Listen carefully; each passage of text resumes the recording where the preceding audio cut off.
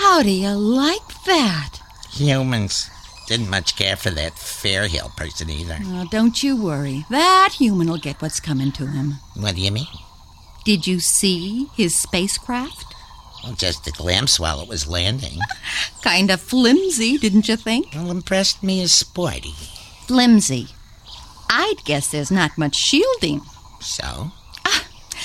A nuclear-powered craft without the proper shielding is going to emit numerous subatomic particles when in flight, especially at takeoff.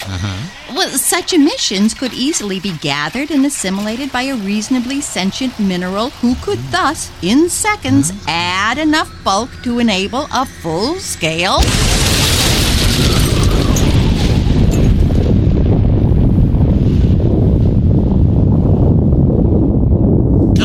Fishing. Good, gone. Fishing. Yeah. Whoa, an excellent deeble. Absolutely superb. Just goes to show, it always pays to be a cautious collector. Well, there's another case of them, this time not in South Carolina, Iowa, or Arizona. This Tea Party wingnut is in the House of Representatives, or he's running for the House of Representatives in North Carolina. North Carolina. Yeah. Okay. He's a candidate in Raleigh. Now, you say Raleigh, it's a big town. People like, no, they're living on the moon. All right. He has his own theory about what went wrong in the Deepwater Horizons rig on April 20th. And you better listen up, because you've been just swallowing the mainstream media. He's calling for an investigation of his theory.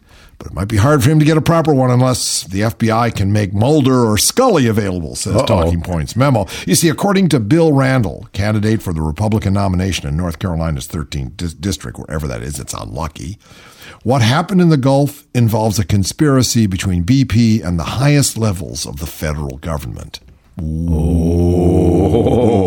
Personally, and this is purely speculative on my part, this is a guy running for the government in North Carolina, and he's not talking about health care or roads or clean needles or anything at all. He's talking about it's purely speculative here. He's got himself a conspiracy theory that he thinks he's going to ride. It's speculative on my part and not based on fact, but that won't stop him. No. But personally, I feel there's a possibility that there was some sort of collusion, he told reporters. I don't know how or why, so nobody doesn't know how or why. But in that situation, if you have someone from a company violating a safety process and the government signing off on it, excuse me, maybe they wanted it to leak. Why? So BP could be bankrupt, maybe, or so that Obama could Christ-like take on more pain and suffering, and the ecosystem of the entire Gulf be snuffed out.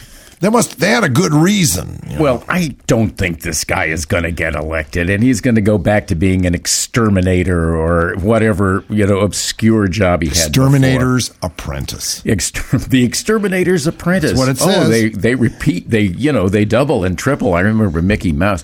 Well, since we're on the subject of BP, and they're going broke, which you mentioned. Yeah. You know who the biggest stockholders are? In BP, no, but you're going to tell me. I'm not, because these are the most obscure stockholders in the world. Now, who are the ones behind BP, the corporation that cares, the greenwashers? There's the Wisconsin and in Canada, they get their pensions there. I think Norway there's pension funds invested. Of course, pension funds are a huge percentage of the capital out there. But the biggest shareholder, which is only 5.9%. That's a lot. It's 1 trillion shares. It's 1,000 million shares. It's 1,113 million shares of BP are owned by BlackRock.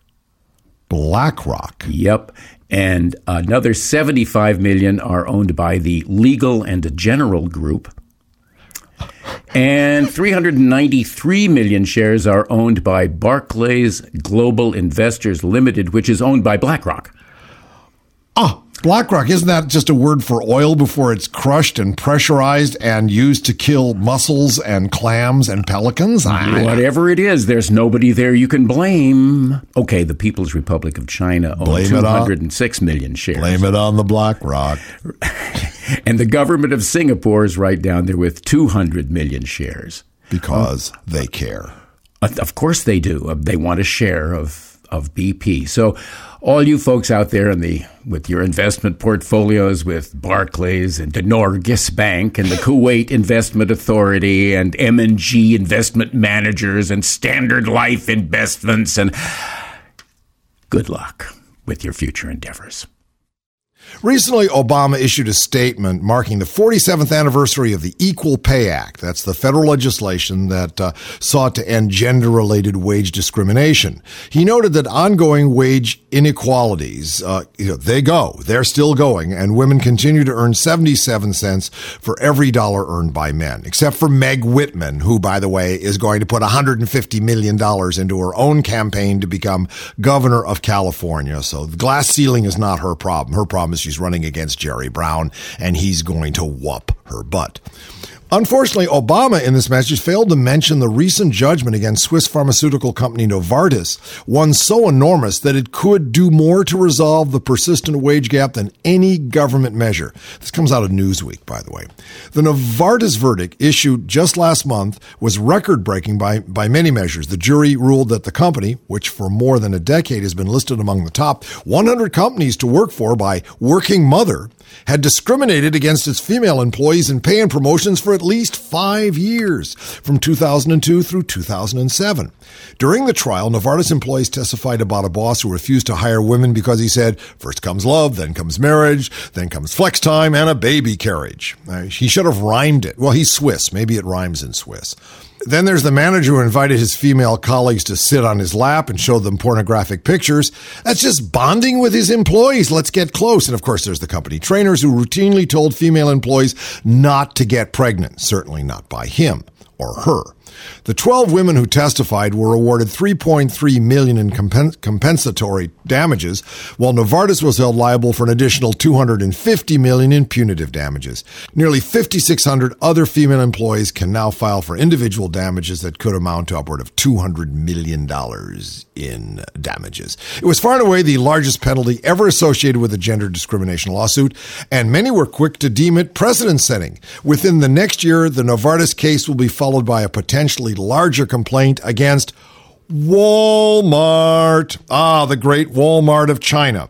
That case has been tied up in court since 2001.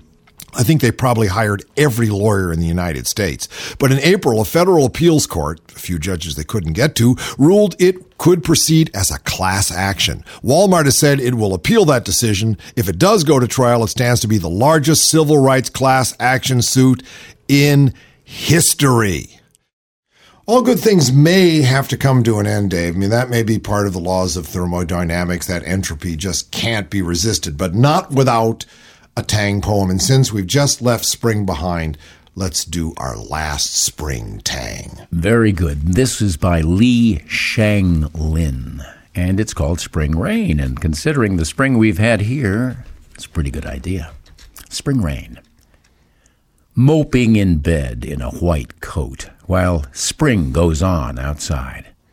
The white gate is desolate, and we seldom get what we want. I can barely make out the red chamber through this cold rain. The beaded lamp sways slightly as I come home alone. Faraway roads are sad in this spring twilight. Waking near morning, confused by my own dreams. I'd like to send you this letter and these jade earrings. One wild goose is flying across 1,000 miles of cloud. Well, maybe you can't always get what you want, but I hope Oz is what you want, and you'll be with us tomorrow because you want some more. The Oz team. Peter Bergman, c'est moi, your host. David Osmond, c'est Louis, your co-host. Louis. John Cummings, who put us together with the ones and zeros at the get-go. Phil Fountain, the chief designer at the Oz Design Group. What class. Tom Gedwillow, he keeps the web going because he's our webmaster. Chaz Glass tells it like it is and puts it on a spreadsheet. Dave Maloney does all the recording. He's such a smart guy. Bill McIntyre is our producer and knows more about things that I don't know about than I could possibly know. And then there's Scott Wild, who is our social media guru and also the man that's building our new website. Love them all. See you tomorrow.